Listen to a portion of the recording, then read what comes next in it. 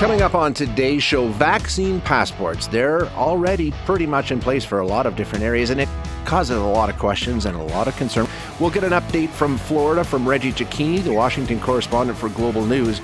And there's a new online calculator that can predict how long seniors have left to live. At this point, vaccine passports are not a question of if, it's only how far-reaching they will become. We know that travel already requires vaccination proof in most respects already, crossing borders, getting on planes, things like that. Universities are starting to talk about requiring vaccination for admission, especially into dormitories and residences and things like that. We've seen some entertainment venues that have brought in rules about who gets to come in, you have to be vaccinated, on and on it goes. It's a really tough pill to swallow for people who have chosen not to get vaccinated, no doubt, but it's not going to change the reality that we're living in. They're part of life and will be going forward for at least the next little while. But like so many of the other things that we faced during this pandemic, it's all a work in progress, and it's raising all kinds of questions when it comes to fairness, privacy, all these different sorts of things.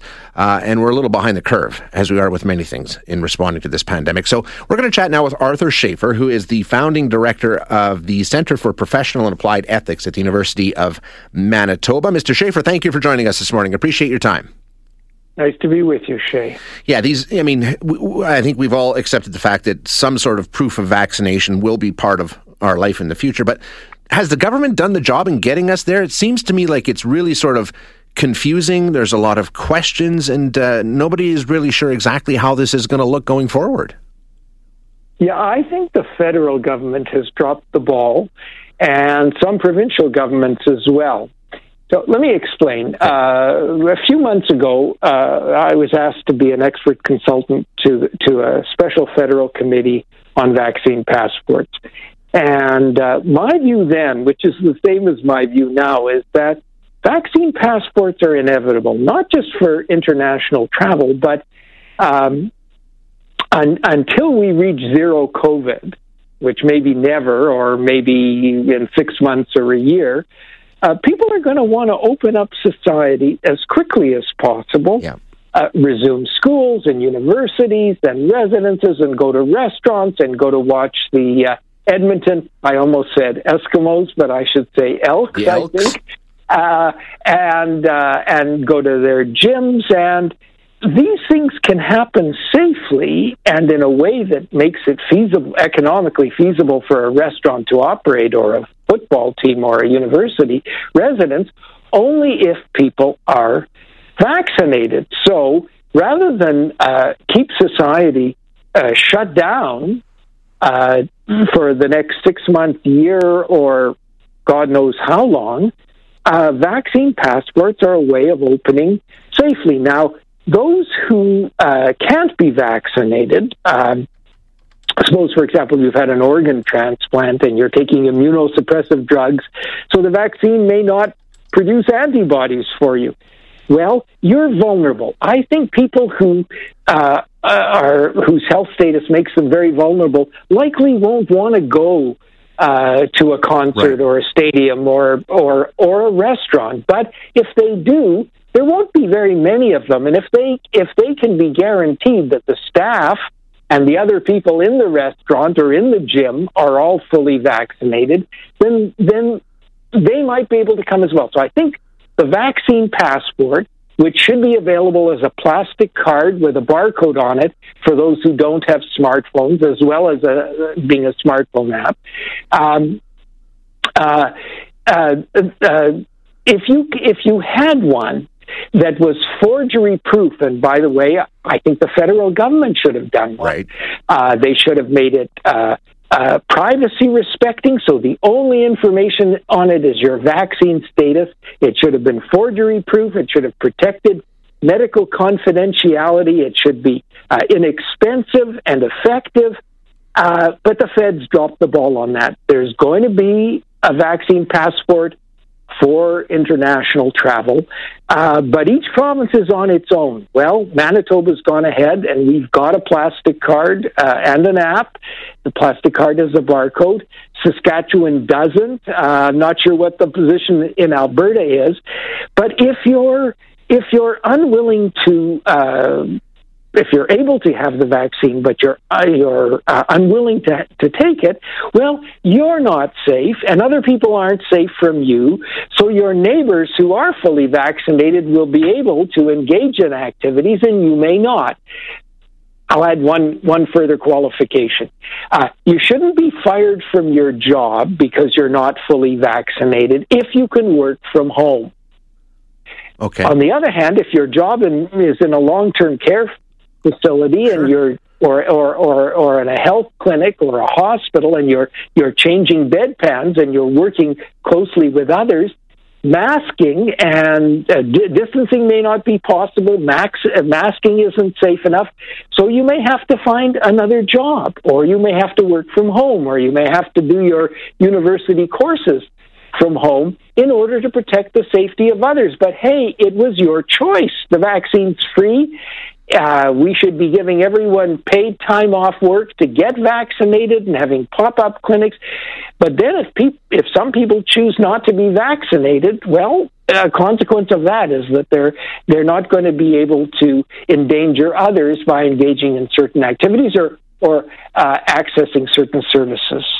You know, I mean, you wouldn't believe the angry people that are sending me text messages as you and I talk. There's a group of people out there who think that this is completely unacceptable. As you said, it's a choice, and the reality of that choice is starting to smack a bunch of people in the head. The concern, though, is what about fairness? I mean, we've never been a country before where we have these kinds of rules where certain people can do things and other people can't based on, whatever the case may be. Obviously, there's a fairness issue here. Well, first of all, it simply isn't true. You can't send your children to school unless the kids have been vaccinated. You can't drive your car unless you've got a driver's license. You can't get your driver's license unless you pass a vision test. Look, Shay, the essence of it is, your freedom to wave your fist around in the air stops when it gets in the vicinity of my nose. Right. Yeah. And the alternative to vaccine passports is that none of us gets to go to a restaurant or a football game or a gymnasium or to take our classes online or maybe even to attend school. So the point about the vaccine passport is that it allows as many people as possible, as quickly as possible, to resume life as nearly normal as possible. It increases freedom. It doesn't decrease. The alternative is that we stay locked down and shut down and that small businesses go out of business and that nobody gets to attend classes in person or attend concerts. Yeah, okay. Do you think, is the government working on this? Like you say, you were involved as an advisor in some capacity. Are we going to catch up? Or, we're so far behind at this point. Well, the federal government, although it established a committee, and although at least some of the people on the committee favored having a national vaccine passport, because, we're going to get them. And if the province of Manitoba has established one, if the province of Saskatchewan doesn't, then, hey, you know what's happening? There's a yoga clinic, and they're requiring proof of vaccination before you can attend in person. You can do their sessions online, but if you want to attend in person, you've got to have it. So it's going to be individual businesses. It's going to be individual provinces. Right. Some of the vaccine passports may not respect privacy. Some may be easily forged, which, by the way, would totally undermine public health and safety if unvaccinated people can forge it. So we're going to get them. I think my view was that the federal government should have devised the app, made sure it protected medical confidentiality, and that it was inexpensive and effective and readily available as a guide to the provinces. Well, the feds dropped the ball, so each province is doing it or not doing it. And if Alberta doesn't do it, then the Edmonton Elks are going to do it, and concert promoters are going to do it. And already are, and some of this will be challenged. Someone may say it's a violation of my human rights under the Alberta Human Rights Code if you exclude me from a gym, a restaurant, a concert, a sporting contest, or my job. And those cases will be adjudicated. And what the Human Rights Tribunal will ask is they'll ask, was it really necessary to exclude these people from the service, from service in the restaurant or the concert or whatever, the gym? And if it was necessary to protect the health and safety of the other diners, the other students in residence, the other people at the game, if the vaccine passport does effectively protect health and safety, if there's no less restrictive way the meal should be available for takeout for those who can't be in the restaurant. So, if you can work from home and your employer fires you, that's going to turn out to be a violation of your human right. You should be able to work remotely. If your job can't be done remotely, and if your presence unvaccinated is a threat to other people, or to your fellow workers or fellow employees or customers or clients or patients, then sorry, it is a restriction on your liberty. But your liberty is not an absolute right, and the alternative is massive. The massive restrictions we've had with society virtually being closed, for a year isolated and quarantined for a year and a half. Yeah. Great. Arthur, I'm out of time. I got to run, but I appreciate your time this morning. Really nice talking with you, Shay. Have a good day. Thanks very much. A lot of you extremely angry with what Arthur is saying. You got to understand, Arthur's not making the decisions. I'm not making the decisions. The reality is, and you're going to have to face it, these rules are already being brought in all over the place. And you can be angry about it, and I understand why you are. You can think it's unfair, on and on and on. That doesn't change the reality of airlines, dormitories, some businesses. The list goes on and on and on and on. And there's more added to it every day. They will be challenged in court, and we'll see where they fall. This is just what's happening. This is the reality in our country, and you're going to have to deal with it. If you want to get on an airplane, you're going to have to prove you're vaccinated. That's the way it is. That's the world that we're living in. And I understand why it's frustrating and upsetting. But yelling at me and Arthur isn't going to change it. We're not the ones making the rules.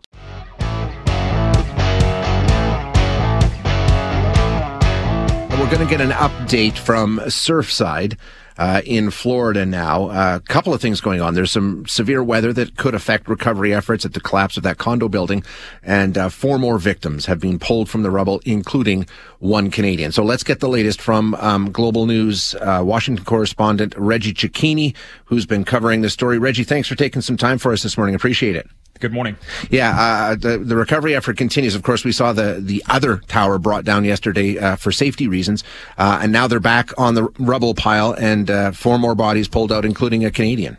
Yeah, and this is a round-the-clock effort, Shay. When we were in Surfside for nearly a week last week, we saw this underway on an hourly basis, and the only time they would stop is when heavy rains would come in and lightning would strike, because the crews would have to leave that pile for about 30 minutes. We've seen that happen over the last 24 hours with a tropical storm making its way towards the Florida coast. It was paused through the overnight hours. When that search resumed, we were given that update late this morning. Yes, 4 more bodies were pulled out of there. Global Affairs Canada telling us 1 victim is one of the 4 Canadians that we've been told are missing. They have not released the identification. They are using the Privacy Act there, but they're also not providing an update on the status of the 3 other Canadians that are still missing in this in this collapse site. But it's worth pointing out here that officials are still calling this search and rescue. They're not moving this to recovery. Yeah, which is really interesting. I mean, we're about a week out now, and they're continuing the effort. Like you say, it's around the clock. How many people are still unaccounted for, Reggie? So this number keeps changing. Yeah. Over the last couple of days, we've seen it come down. According to the update that they gave this morning in Florida, it's at 113, but they said they're potentially missing, and that only 70 of those 113 are confirmed to have been in the building when it came down. So it could be more. They just don't know yet. And now the severe weather is threatening to delay whatever kind of effort is taking place there. What's going on? A tropical storm, could be a hurricane. What's the latest on that? Yeah, so look, it kind of carved its path through the Caribbean. It moved over Cuba. It lost some of its intensity over the mountainous terrain. It's moved back over the water. Forecasters are kind of watching this as it moves towards the Tampa area, where it could touch down sometime in the next possibly 24 hours. But because it's so wide, because there is kind of an extreme side of this on the eastern part of the storm, there are meteorologists that are sitting in the Surfside area to ensure that the storm doesn't have too much of an impact there. They are seeing rain. They are seeing wind. They are seeing it potentially get in the way of the search and rescue effort, but they've been preparing for this. That's part of the reason we saw that building come down over the weekend, was because they were fearful that any kind of a wind gust, 40, 50 miles an hour, could potentially loosen any of that hanging debris that was on top, but at the same time destabilize the ground underneath that building. And just everybody keeps wondering about the cause, and there's all kinds of different reports. I guess we just have to be patient, right, until we get an official determination as to what brought that building down. Yeah, I mean, look, there are so many different investigations that are underway at the local level. We know the state's attorney is possibly going to convene a grand jury. We know that the president had requested the National Institute of Standards and Technology to look into this. That's the agency that also looked into the World Trade Center collapse. They typically don't deal with just kind of a structural failure in a building unless it's terror-related or weather. So this is a big move for Washington to have stepped in. They are trying to deal with the fact now that other building doesn't exist. So they have to take the debris out. They've got to bring it to warehouses. They have to put it under forensic analysis. More than 4.5 million pounds of debris has already been trucked away. This is not going to be something that they get an answer to in the days or weeks ahead. This is something that's going to be months, if not years out. Yeah, exactly. A little patience is in order. Okay, Reggie, thanks so much for the update. Really appreciate it. Thanks. That is Reggie Cecchini, the Washington correspondent for Global News. And as you heard, he'd spent about a week down at Surfside as he monitored the recovery efforts. Just an absolutely horrific situation there. And further complicated by the fact that this tropical storm is moving into the region. A baseball game's already been canceled in the area. There's questions about whether or not the Canadians and Tampa Bay Lightning are going to get into the area before the airport closes. It's a pretty severe storm that's moving in. So obviously that's going to further complicate any kind of search and rescue efforts that are underway. They're still calling it rescue efforts. They will ultimately switch to search and recovery efforts once they believe there are no more survivors. But at this point, they're holding out hope and continuing to call it a search and rescue effort. Miami-Dade County Mayor Daniela Levine Cava says there are still, though, hundreds of people ultimately that are unaccounted for in this collapse. 191 people are accounted for, and we have 113 reports of people who are potentially unaccounted for. So obviously that's the emphasis right now, trying to figure out how this is going to work in terms of finding all those people. It's just a terrible situation. So we'll keep you up to speed on that.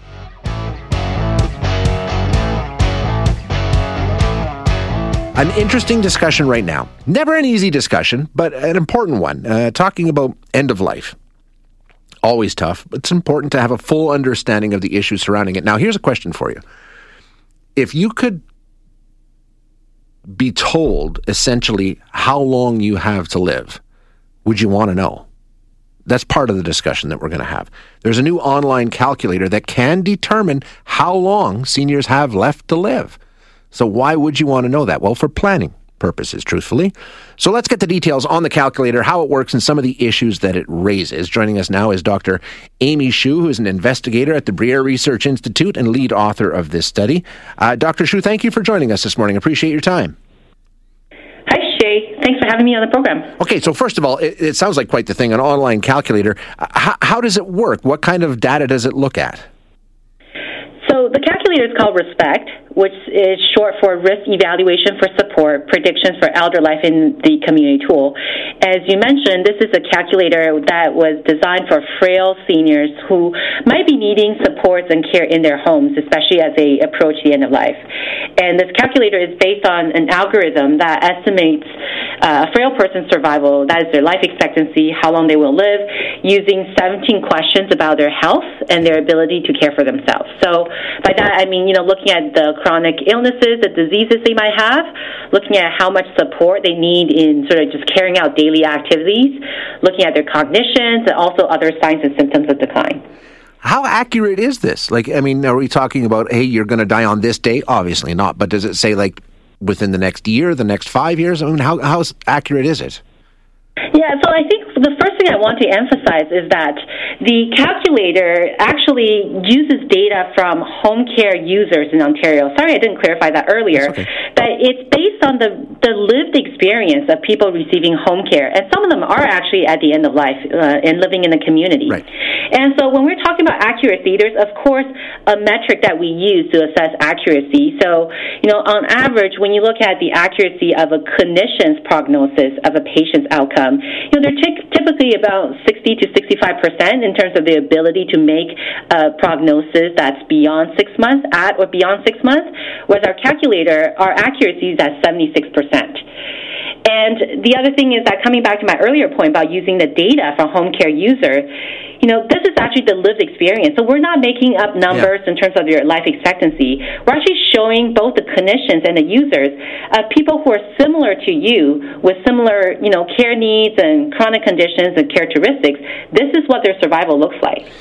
Okay, and the question obviously is why. I mean, it all revolves around planning, right? In a number of different areas. So once we've got that knowledge, what can we do with it? Yeah, so sadly, in Canada, most Canadians who are over the age of 65 do not receive palliative care in their last year of life. And the example in Ontario, data from Ontario shows that, only 1 in 5 Ontarians who die receive palliative home care. Now, this is important because actually quite a lot of older adults prefer to die at home or in a home-like environment where they're comfortable, such as a hospice. Right, so in order to provide the level of support that meets their care need, we need to be able to identify who needs that support and be able to plan from both a health system and health care provider's perspective, but also in terms of family members and that readiness to have discussion about what they want, in terms of their remaining days, and how do you ensure that they have the highest quality of life. And do you find that, that I can see how that would be very valuable for family members who want to make sure they're doing the right thing, but really need some sort of idea and a way to formulate a plan. I imagine they would see this as very welcome information. Yeah, so we actually conducted several focus groups with patients as well as family members. And, resoundingly, everyone is supportive of having their clinician having access to this information. Right. So they believe this is data that their clinician, their clinical care team will need. And many family members, when you're thinking about taking time off from work, this is really helpful because it contextualizes, it provides some numbers around, what's the anticipated life expectancy of this person. And so then you can make some decisions about, family vacations, taking time off work, and really maximizing the time that you have left with your loved ones and family. Yeah, making sure you're most available when it's most needed. And as you mentioned, in terms of the medical care team and the people who are involved, this kind of information also would be extremely beneficial because, it's just the reality. At some point, medical care switches from sustaining life to maximizing quality of life, right? That's right. I think everyone, we all recognize that death is part of life, even though we do find it very difficult to speak about death sometimes. But, when we have the capacity to anticipate and plan, it actually really increases the quality of life the person has in their remaining days. And that's a really important aspect from a care planning perspective because you want to make sure, the patient is comfortable, is not suffering, and they're dying with dignity. Now, as you said, these are difficult discussions, and a lot of people don't like having these discussions. Are there people that just don't want to know this information? Are there people that have reservations about even being involved in something like this? Yes, of course. And we do believe, our research team strongly believe that patients should be discussing and having this, receiving this information with the support of their family members and their care team. And so some of them may find it difficult to have this discussion, but that's why you have palliative care specialists and palliative care providers who can provide that support and help to address the concerns and the uncertainty that the person might have. And I think, like I mentioned earlier in our focus group, all the patients mentioned that even though some of them may not be ready to receive this information, they believe this is a tool that their care providers should have access to. Interesting. If people want to get involved, what's the age? And, obviously it's not for everybody. There's going to be a specific group of people that can take advantage of this. Who are you looking for and who can use this and how do they do it? Yeah, that's a great point. So the calculator is not designed for everyone. Right. I'm part of a research team called Project Big Life, and we have actually quite a few other health estimation and risk estimator on our website. It's called projectbiglife.ca. And this specific calculator, Respect, is developed for older adults over the age of 50 and needing home or community care in their home. And so, this is typically individuals more on the side of, being more frail than the average person. They already have some functional limitations that require support. So it's not for your average older adults either. It's not designed for the average older adult. And, if anyone's interested, they're welcome to provide feedback to us through our website about the calculator as well. And that's projectbiglife.ca. That's right. Fantastic. Dr. Xu, thank you so much for your time today. Thanks for having me on the program. Yeah, I appreciate it. Thanks for listening today. To hear any of our other interviews, you can find them wherever you find your favorite podcasts. And if you like what you hear, don't forget to rate and review us.